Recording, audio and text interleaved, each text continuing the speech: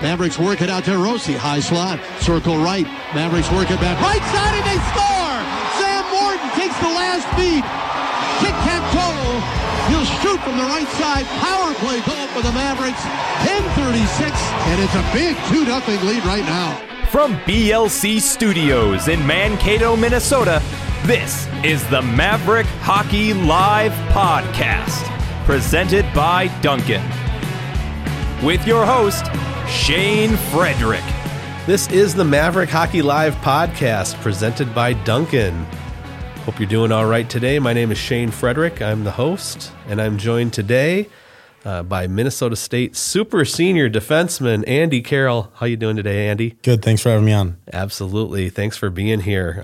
Congratulations to the start you guys are on. You got to be feeling pretty good 4 games in, being 3-1 with some pretty big wins at home against Minnesota, and then the big sweep last weekend against Minnesota Duluth. How are you guys feeling right now? Yeah, I think that first Friday night up in Mariucci was a good eye opener for us, and it was a good reset for us, I think, in a way. Came back and found a way to win 3 straight against obviously very high quality hockey teams. Can't speak highly enough of the atmosphere at the Mayo this weekend. It was phenomenal. I think I heard Saturday was over 5,000. So to be able to play in front of that crowd in the back-to-back days that we did it was truly special, and obviously another big weekend ahead. So we're looking forward and preparing the right way. When you said reset on the first game of the season, it seems weird that you say that, but are you referring to maybe a little reset from like transitioning from last year to this year and kind of being a new team, and it's almost like hit the pause button and say, okay, it's 22-23 now, not 21-22? 100%. That's exactly what I mean.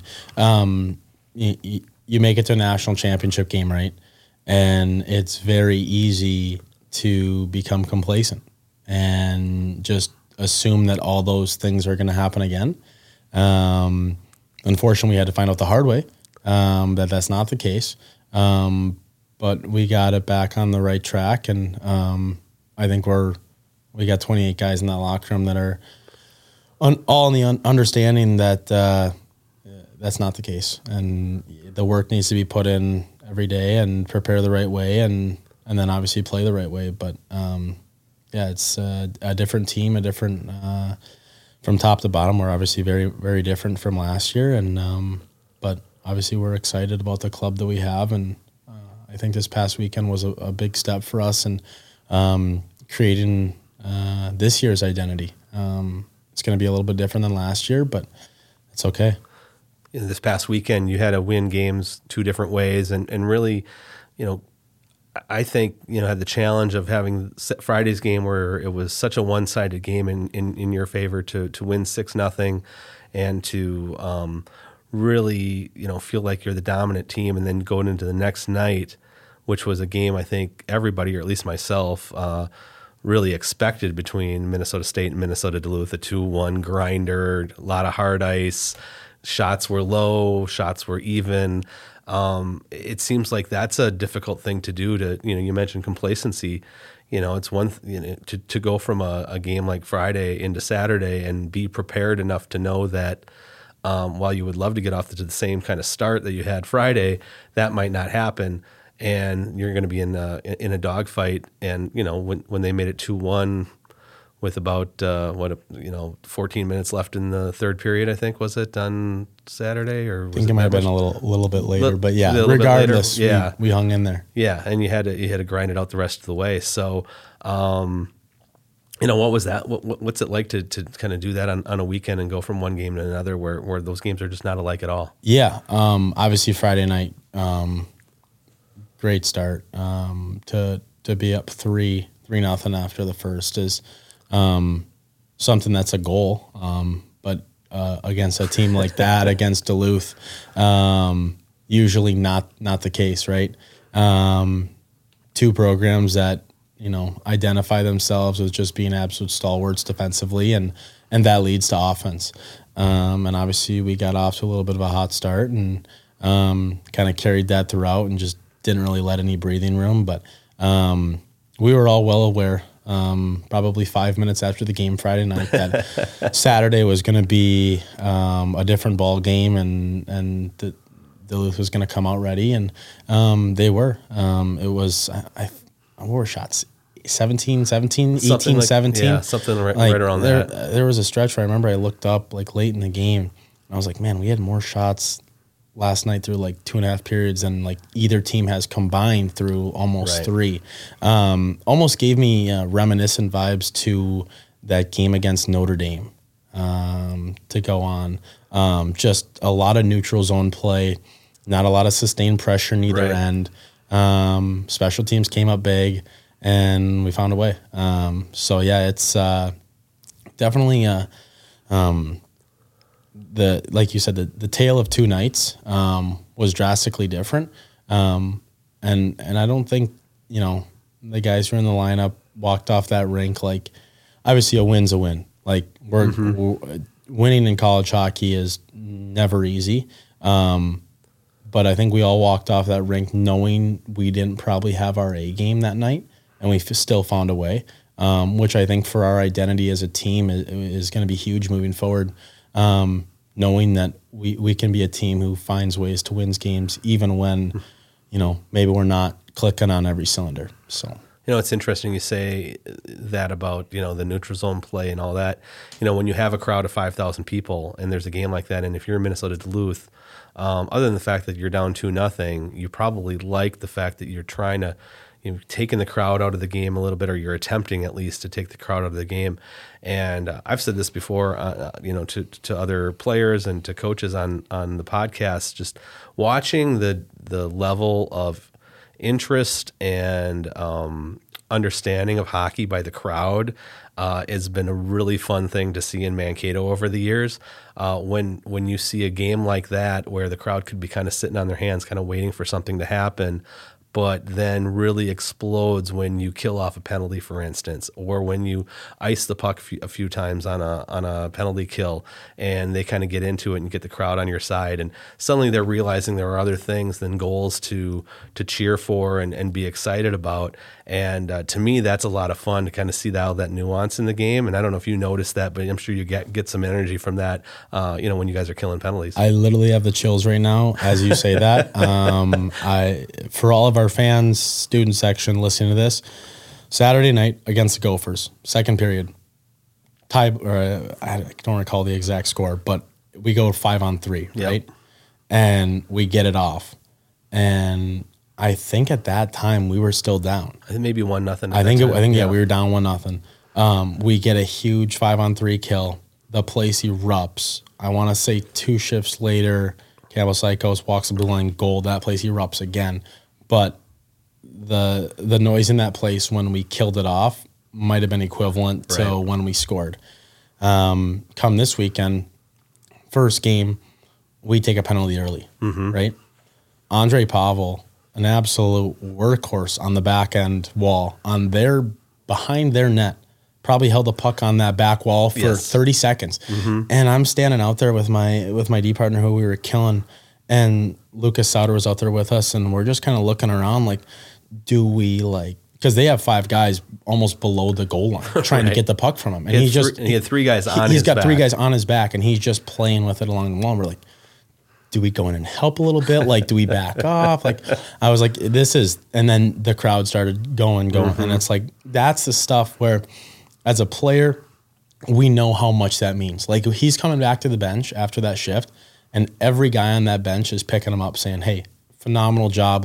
You got that kill for us, big time, whatever. But to see then the crowd have that hockey IQ and be able to pick up on it and churn, that stuff as players, where obviously we're going to get bench energy from Pavi doing that alone. Right. But then to have our own home crowd generate that and then we feed off that is just incredible stuff. And grateful to play in a town that understands that. That's a great highlight. And, that's one of those ones where you see highlight packages, and I think the CCHA put one out today, which, I'm sure it's mostly goals, possibly a great save here or there. But you want to see plays like that once in a while too, because that's so unique. And it was such a great moment. It reminded me of a moment from I think 20 years ago, Adam Gerlach played for this team, and he, I don't think it was a penalty kill. I think it was a 6-on-5 situation at the end of the game against North Dakota, big crowd. Mavericks were on a 17-game unbeaten streak. I may be combining like 3 or 4 games into one here, but what I remember is Adam Gerlach kind of doing that along the wall, taking on 2 or 3 guys, keeping the puck along the wall, letting time tick away, and really preventing any kind of offensive chance for the team that had the man advantage. And it's you watch guys do that and kind of figure out how to do that and make plays, because however many seconds it was that Pavel did that, you said 30. I kind of guessed 20, because sometimes I think we don't think as much as others. I talked to somebody in this concourse between periods who thought it was 45. Yeah. It's going to grow a legend. He's going to, the legend's going to be that he killed off the whole team and minor there.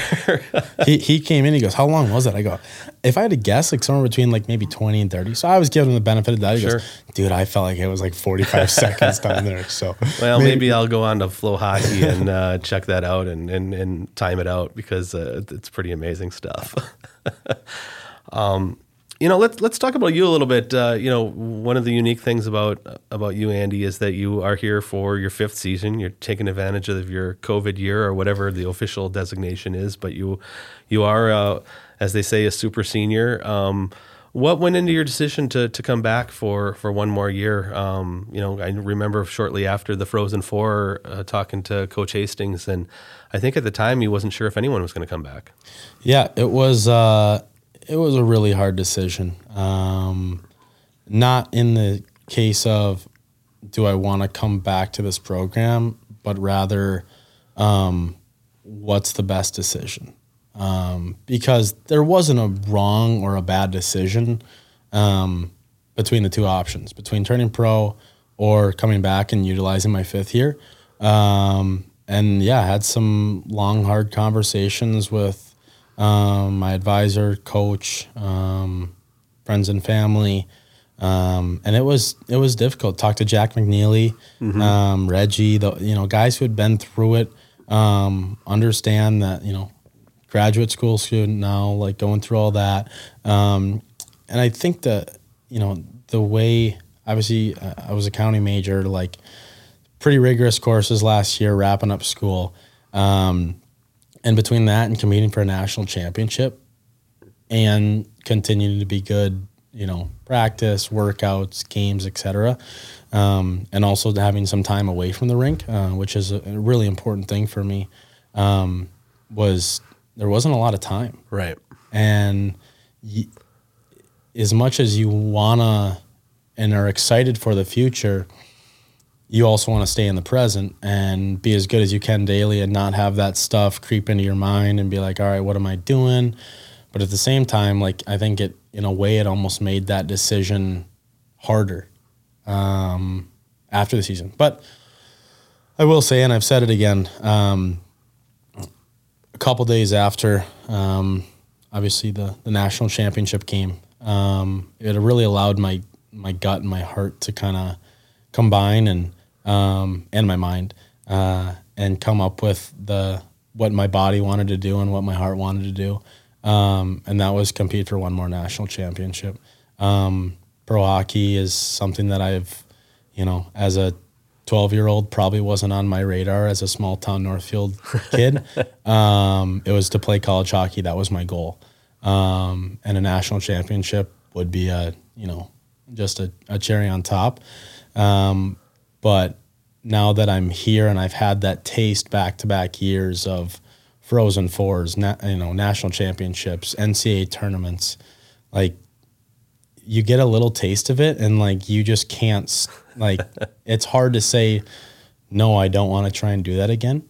But it was hard. Obviously pro hockey, like me being one of the 4, or one out of 4, to decide to come back, obviously with Dryden Wyatt and Julian.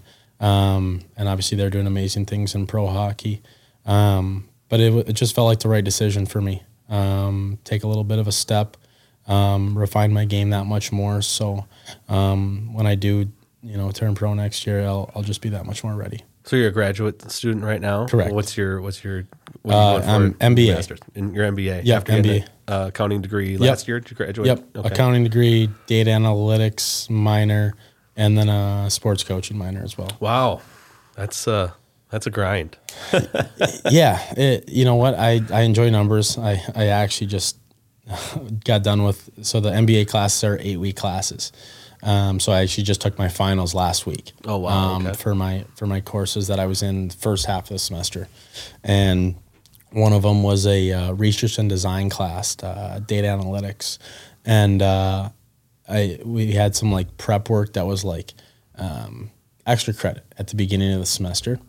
And Mrs. Bregman, if you're listening, I really enjoyed your class, but the first extra credit assignment was like rudimentary, like third grade math. Okay. Like 36 plus 45. And I'm like, is this, I mean, if I'm getting my MBA degree, like I'd like to be pushed a little bit. And then like the next weekend we're doing quantum regression analysis. And I'm like, okay, we just went from 0 to 100 in like a snap of a finger. And so an academic advisor up on campus, we were talking a little bit and I was like, man, you should have seen it. Like we went from, adding fractions to doing quantum regression analysis in a matter of like 3.5 days. But it was a really fun class. I love mathematics. I love solving problems. That's just kind of always the way I've been. And yeah, I'm obviously very happy to be back, utilize my 5th year, and also getting my MBA degree. That's great. Wow, good for you. That's and it takes a lot. You mentioned the grind of the hockey season, and I always think about how long the college hockey season is, and I mean, you're obviously starting in the summer, and you're technically able to start start practices when classes start, but the season, as far as games go, it's that first weekend in October usually. You've been in school for 5 or 6 weeks. If you make it to the Frozen Four, which you did last year, that's the second weekend in April, and you're done the second week of May. I mean, your time that's your season schedule, game schedule, is all but just a few weeks of the entire school year. I always think hockey is so unique that way compared to even football and basketball and baseball. It's literally your entire year of school. It is. I have buddies who I've met through my work here, when I work here during the summer, or just through different athletic teams, and a few of them, I got a couple of buddies who are golfers, and they have their fall and spring season, mm-hmm. So they have 2 seasons, and I think they have 9 tournaments, so they're playing for 18 days, and I'm like, man, like we're 18 days in, like obviously they're practicing and doing everything like that, sure. And it's spread out again, like they're starting obviously a couple weeks before us. As in in terms of their competition, right? They're starting, I think, late August, maybe early September. So they just wrapped up like 2 weeks ago, and then they'll turn it back around and like still finish kind of when we're finishing, mm-hmm. But they're, they have a 3-month break. So it is just crazy, like how important your 3.5 month summer is to prepare your body, because you can't, if you're not prepared come end of August, it's really hard to play catch up, because of the demands of our sport, of hockey, of the length of the season, the way that we play, the way that we practice. If you're not ready, it's very hard to play catch up. So that 3.5 month span, I learned it in a hurry from my going into my freshman year, between that and then between freshman and sophomore, how important that time is, to regain strength, regain power, put on some weight. Because, like you said, I mean, what is our season? It's almost 6-7 months long. 6 months, pretty much, yeah. So it's a demand on your body, but that's what makes it so fun. Well, and the other part of that too is the success that this program has had.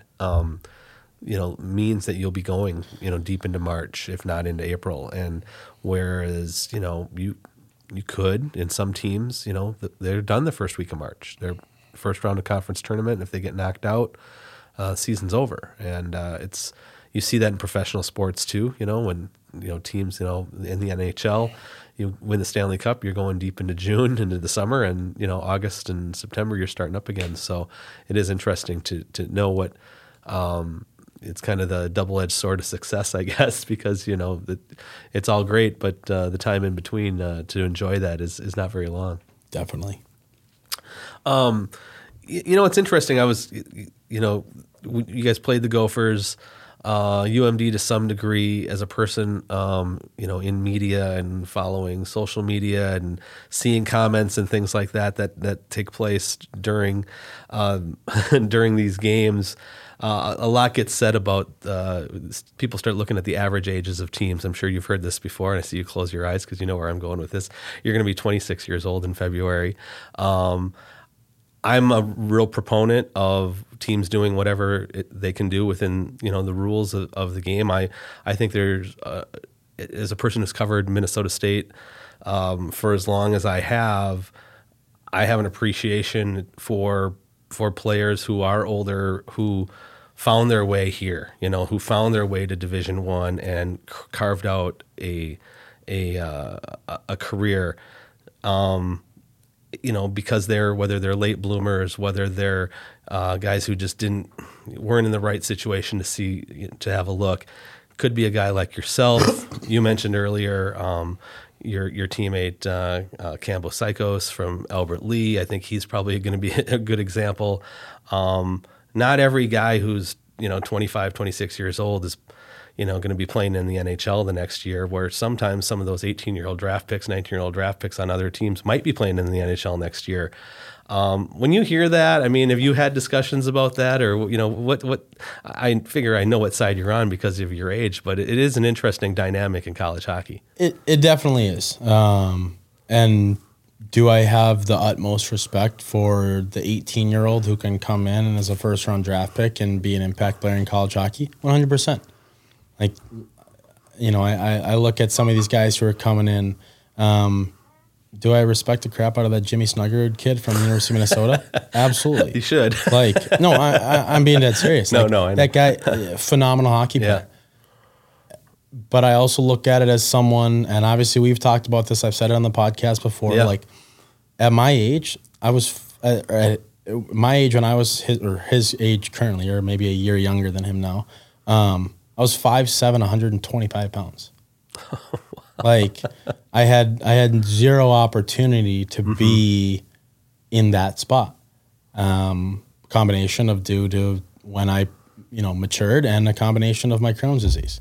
So for me, like, that's a touchy subject for me because, like, obviously junior hockey for me and allowing my body time to adjust to being diagnosed with Crohn's disease, putting on enough weight, putting on enough strength, and then understanding how to play the game almost in a different body, right? I put on 55, 60 pounds in a matter of a year and a half. Wow. And that's good weight too. So it's like, yes, like college hockey is a very unique breed like that, but I'm not going to say it frustrates me when people say that, but everything that we're doing, everyone else has the opportunity to do so. And I guess in a way, do we have to do that? Probably not. But I think results sometimes speak for themselves. Sure. And those results also include you're getting your degree, you're getting your master's degree. From my standpoint, it seems like it's everything that the NCAA would stand for and want out of players. Yeah. Not to knock guys who are one and done or two and done, or guys who choose to leave early or get an opportunity to sign, whether they're a draft pick or a free agent. But just, it seems to, the more that, student athletes can be student athletes and with the student part included in that, I think that's good for athletics in general, whether it's hockey or anything else. I agree. So kudos to you and for what you've done in that department. I know we've talked about it in the past, but it's just I always just think it's a good conversation to have because fans are interested, and I think I think sometimes to really understand where that comes from, and it's not just a recruiting philosophy. It's a recognition of talent by coaches, people who recognize that someone might not be ready yet, but they might be ready in a year or two, and why not take a chance on that kid? And so be it if he's 21 years old when he comes in as a freshman. Because Definitely.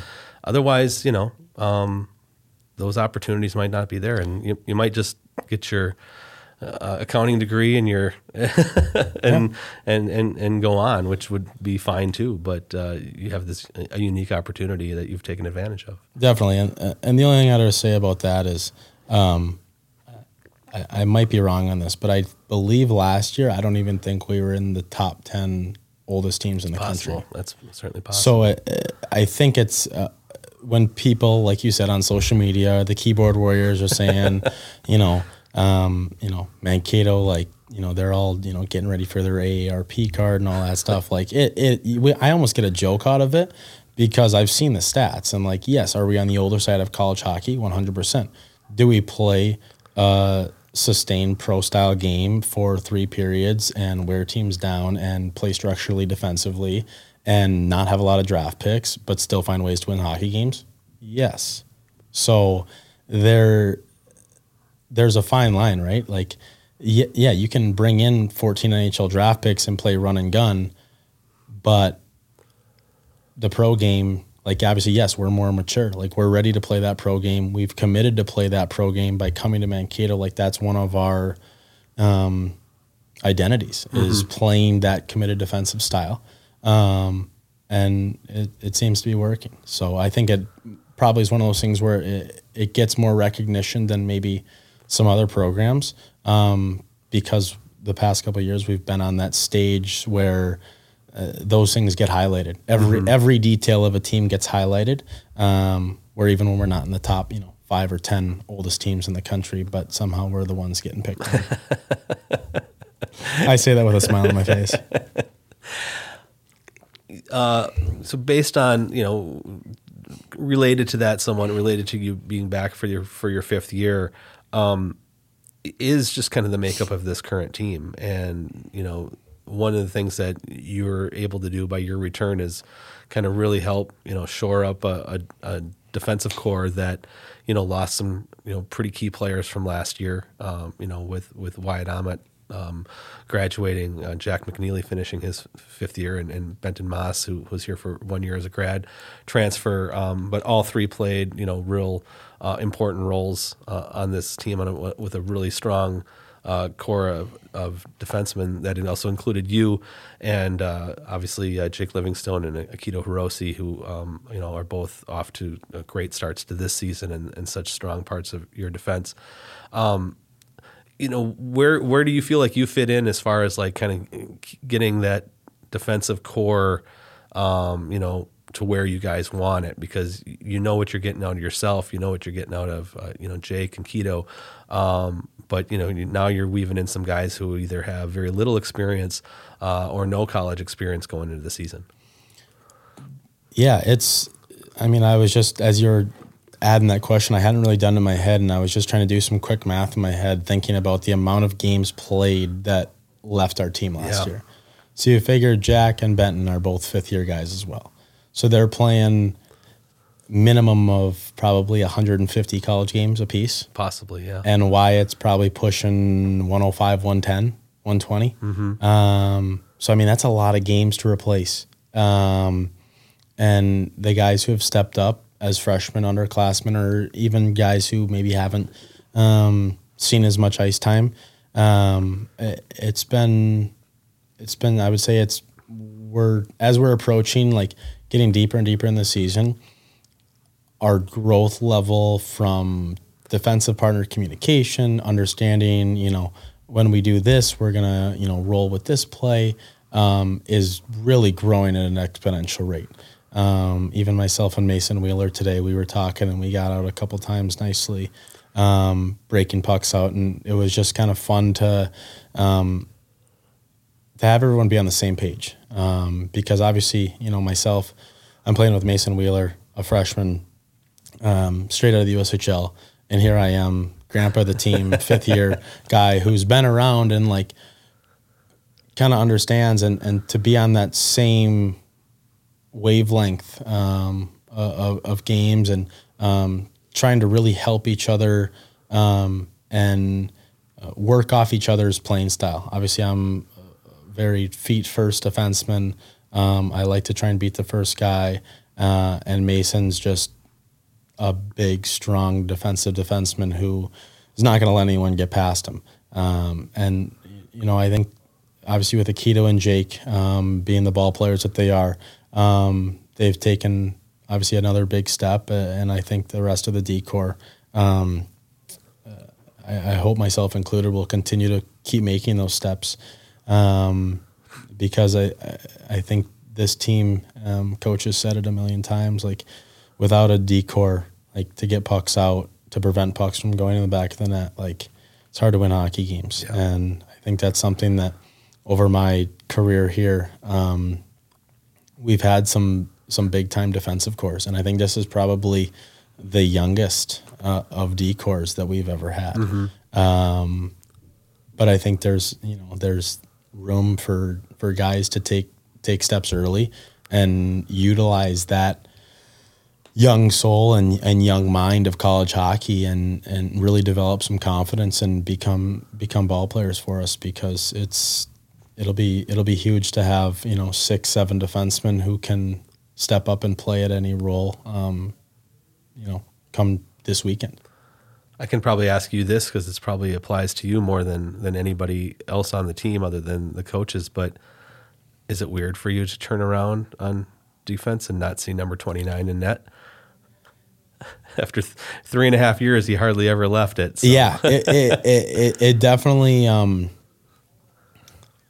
don't want to say different. I think, between high school, juniors, AAA, whatever it may be, like you went through enough goalie changes. I mean, I remember my first year in Aberdeen, South Dakota, North American League. I think we had like 8 goalies. So to go from like 8 and then you get to college hockey and it's like, okay, I've played in front of, let's see, Matthias Israelson, mm-hmm. Dryden, Jacob Berger, Ryan Edquist, Dryden McKay. Jackson Stauber. Oh, one game, Jackson Stauber. You're right, in Alabama, Huntsville. That's right. You're right. Okay. So still, over 4 years, right. I've played in front of fewer goalies than I did in 1 year of junior hockey. Yeah. So, fun fact. But on the fact of Mr. McKay, obviously he was one of the best to do it of all time. I've said it before. But competition is good. Mm-hmm. And those 3 guys are battling their tail off every day to see who can, get between the pipes on Friday. And that's a good thing. Competition brings mm-hmm. out the best in a lot of people. And, I'm excited to see where those 3 can take us. Yeah, I think a lot of fans are pretty happy for those guys, knowing, whether they admit it or not, or anyone else, that it's big skates to fill, difficult, position to be in with no experience, and to have the gauntlet of a schedule that you guys have to start the season, to see what Keenan Ranciere did against the Gophers, and he wasn't bad the first night, and certainly was really good the second, and then obviously Alex Tracy on both games against UMD. I think everybody who's a fan probably breathed a little bit of a sigh of relief, saying, "Okay, we're going to be okay." Mm-hmm. And yes, that was the talk of the summer, right? Between our team, like, who's going to fill 29th spot? Well, Dryden McKay was obviously one of the best of all time, and his stats prove it, his records prove it, his awards prove it. But we have 3 very quality goaltenders who have proven themselves. We have 2 that have proven themselves at the collegiate level now, and 3 who have proven themselves over their junior mm-hmm. and midget careers. And, I think that on any given Friday, Saturday night, if we put any 3 of those in, I think all the guys in that locker room know that if we play the right way and play to our identity, that, we're going to have a really good chance of winning that hockey game. And so I think that's just the confidence that we have in them, and they should have within themselves, because obviously they're here for a reason. They've been here, our recruiting staff has seen Dryden McKay play, and, they had the wherewithal to then offer them college spots. So they should have that confidence with themselves, and I think everyone in this program does too. We see what they do in practice every day. They're just high quality goalies and high quality human beings as well. Well, the challenge gets no easier this weekend for the goaltenders, for the defensive core, for the team as a whole. You go up to St. Cloud State for 2 games up there at the National Hockey Center, and that should be another good test for you guys. Best of luck up there. Appreciate you coming on the podcast. And we'll be following that. I'll be following it from afar, but I know there's probably going to be a lot of people going up to St. Cloud this weekend for a pretty good couple of tilts between the Mavericks and the Huskies. Yeah, it should be fun. We're looking forward to it for sure. All right. Well, thank you, Andy. Thanks for being on. This has been the Maverick Hockey Live podcast presented by Duncan. I'm Shane Frederick. That's Andy Carroll. We'll see you next week.